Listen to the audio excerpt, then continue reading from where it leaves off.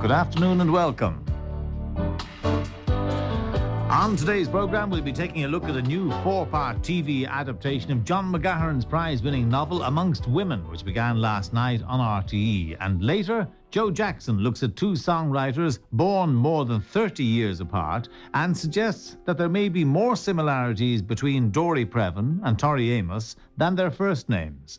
Beware of young girls who come to the door, wistful and pale, of 20 and 4, delivering daisies with delicate hands.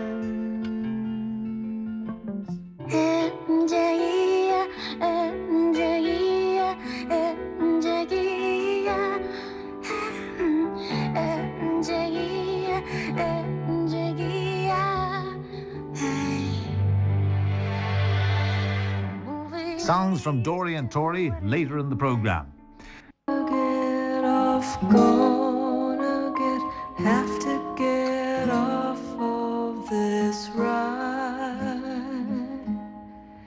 Gotta get hold, gonna get, need to get hold of my pride.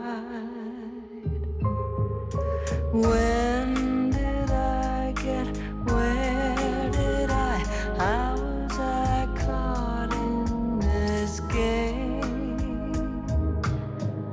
When will I know, where will I, how will I think of my name?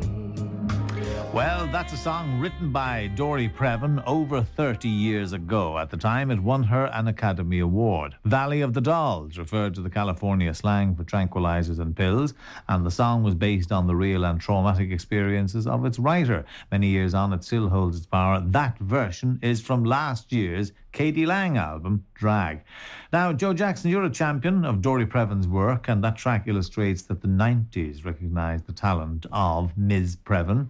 Is there a Dory Previn renaissance? There was nothing I would like more than a Dory Previn You've renaissance. always been a big fan of her, haven't you? Yeah. I mean, I discovered her personally in the late 70s. Probably in the early 70s. And there is a kind of, the renaissance, I hope, would be accelerated by the fact that, number one, she's having a play opening on or off or near Broadway later this year. And secondly, all her CDs, which have long since been available, and there are even sites on the internet telling people what record stores have vinyl copies, they're all being reissued this year. So I think it's about time the whole thing, she was absolutely reassessed. And one of the things that angered me deeply was I reviewed a book called She Bop, The History of Women in Pop, for the Irish Times. The preface was by Yoko Ono, and she didn't even mention Dory, though Dory laughingly said later, "You mean the same Yoko Ono who told me that her husband John once said he knew my song Mother had been influenced by my first album?" That Yoko Ono? Yes. So she to think that she wasn't even referred to in that, and she brought out this astounding body of work. And you referred to, like, even if we're not to talk about her 70s albums, singer-songwriter albums, they're the Academy Awards. And why I probably hook into her is she's decidedly, defiantly Irish. I mean, I think she said to me once that everything I've done and certainly everything I've written is rooted in my Irish psyche. And that comes across in the work in terms of, I mean, her first album, which she can't even get a copy of, was brought out in 1958, and it was called Leprechauns Are Upon Us. Oh, no. I know. No wonder you can't find it. You probably hid them away. Yeah, right, absolutely. It was stolen by leprechauns. But that idea of looking into the shadows inside herself predated the confessional song poetry of the singer-songwriters, that's as in that one there. That's really it. The first album that I heard of hers was Mythical Kings and Iguanas, which was all about, it was immediately post the Mia Farrow going off with her husband Andre Previn, Lemon-Haired Ladies and all of these things. Very fine songs, but ultra-confessional. But your thesis is that there is a similarity between the work of Dory Previn and that of Tori Amos. Yeah, but I think it's also, I mean, in relation to, don't fob off the fact that she was that open. It's like John Lennon is acclaimed in rock circles for having written confessional songs like Help in the middle of the Beatles territory. But as I say, when Dory Previn was writing songs for Academy Award films, she managed to make Dionne Warwick singing The Valley of the Dolls a profoundly confessional song. But also, I mean, where I think she differed from a lot of the early 70s singer-songwriters is that she was appropriated by feminists, probably because of, people can listen to the first song we want to play, which is called When a Man Wants a Woman. When she wants anything touch a moment of his time. He says she's demanding. He swears she's destroying him.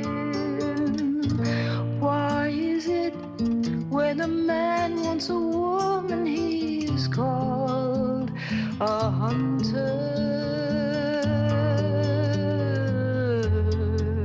But when a woman wants a man,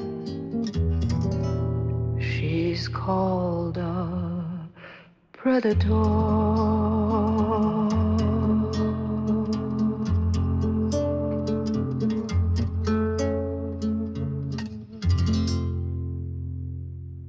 Dory Previn and When a Man Wants a Woman. Now, Joe Jackson, she was described by the New York Times as a feminist icon for the 1970s. Did she herself ever claim to be a feminist? No, just that idea. Like the end of that last song, the punchline is, you know, when a woman wants a woman is accused of being a predator, whereas when a man wants a woman, it's all very positive kind of label slapped on him, which would have made it. And I remember when she sang that in the Dublin Stadium, the predominantly female audience cheered. But Dory very much, she never believed in she doesn't believe in separatist politics. So it's kind of like, I'm not going to say I'm a feminist because then you have to believe in the idea of a masculinist. So her idea was, and she also went through that time, you say that very dark album, post Andre Previn, she was hospitalized, she had ECT, she had a breakdown, and she also went through Jungian therapy. So it's this whole thing of reconciling opposites in yourself. And one of the opposites she goes on about is reconciling masculine and feminine. So she would never say, I am a feminist or I am a masculinist. All her songs are about trying to be so self-integrated that you're everything to yourself. So when she saw that last song being described as feminist anthem, she turned it around. And unlike the kind of many of contemporary female singer-songwriters who just say all men are bastards, she wrote a song called, the opposite of that, called Don't Put Him Down.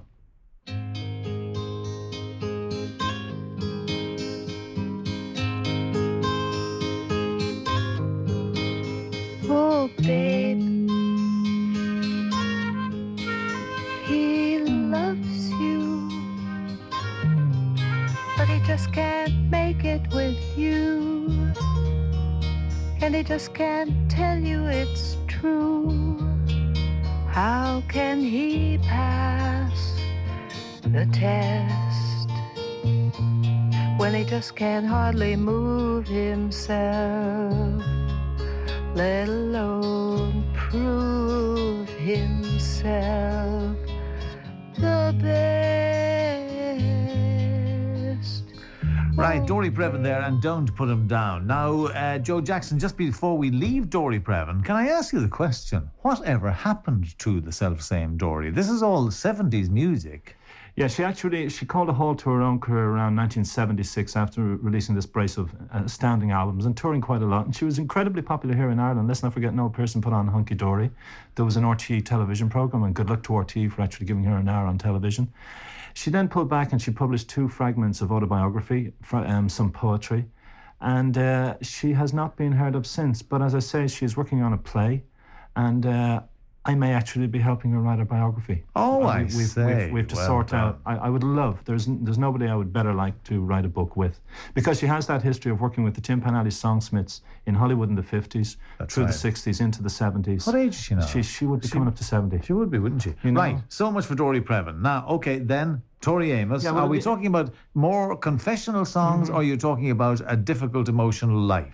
Yeah, well, that's where the parallels can be drawn. And I mean, Dory Previn, she says, doesn't anybody go back and look at the songs I wrote about child abuse? And she was abused, and she wrote a song called With My Daddy in the Attic.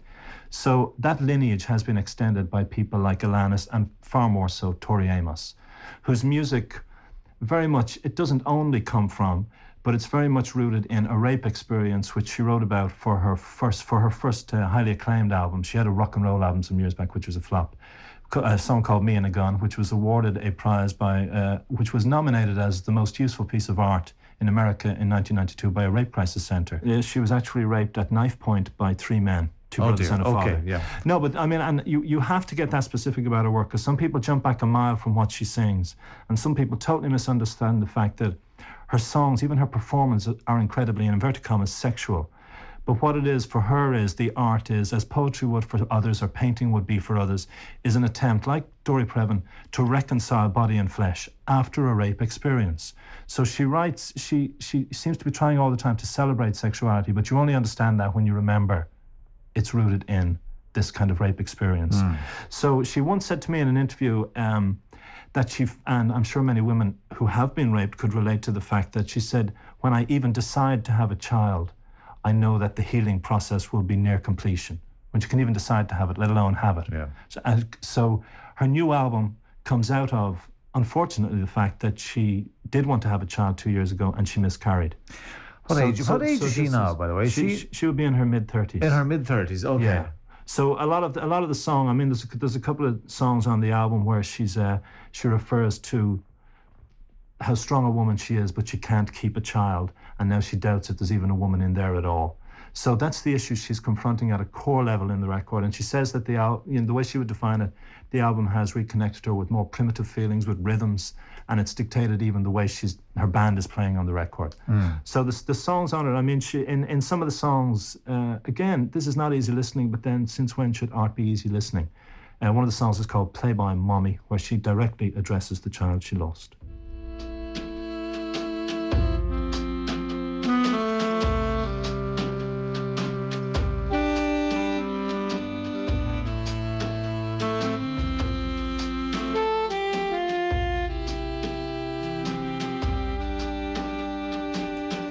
In my platforms I hit the flow, fell face down, didn't help my brain out. Then my baby came before I found the magic pill to keep her happy. I never was the fan. Right, Joe Jackson, so Tori Amos there and Playboy Mommy. Now, Dory Previn, going back to Dory Previn, so yes, they both suffered trauma in their lives, but are there any other reasons why you say Tori Amos has inherited the mantle of Dory Previn? Well, I don't know if she has. I don't think she's actually...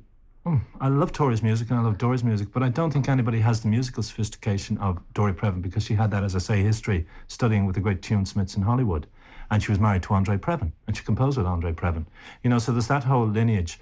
But she has inherited for a new generation, becoming the voice of maybe specifically women who want to express things that they don't find expressed in other places. And that's what I was saying before we went into that song. Too often pop music is used as a diversion, escapism.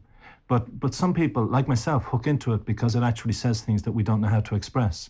And for generations of women, someone like Tori, as with Alanis Morissette, are actually saying things that they wish they could say and want to say and need to say. Yeah. So I think she's serving, that's the purpose she's serving. But she's also, I mean, I don't want people to think the album is only about that. You know, there are some kind of, there are dance tracks. There's a tribute to, which I think is very ironic, to Jacqueline Kennedy. Like when Tori was marrying, and one of the lyrics is she was calling on Jackie's ghost for strength to help her through the wedding. That is an unlikely alliance, absolutely, isn't it? Absolutely. But in another song, and I think it's in Jackie's Strength, which is that song, she's back referring to the days when all she adored in life was David Cassidy. So anyone who grew up of that era, anyone who did juxtaposition, well, that's good luck to her, you know. But someone like, and I've read a lot about that era, the early 70s, for women who defined themselves very much according to the Osmonds or David Cassidy. And I love the juxtaposition of a back reference to something as seemingly innocent as that in the context of Playboy Mommy. But the last song is from Tori Amos, and it's She's Your Cocaine.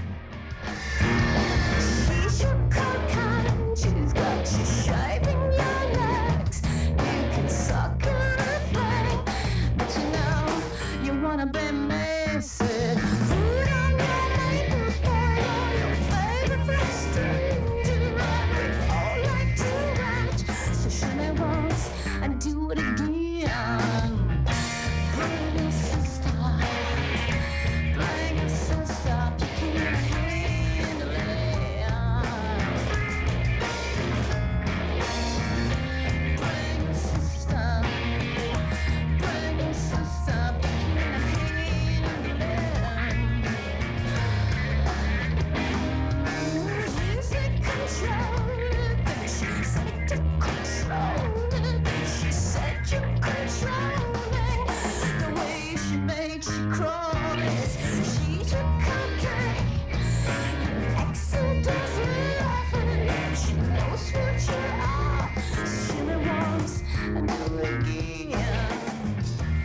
She's Your Cocaine from Tori Amos, and our thanks as ever to Joe Jackson. We'll be back tomorrow just after 3. Till then, from all of us on the Art Show team, goodbye.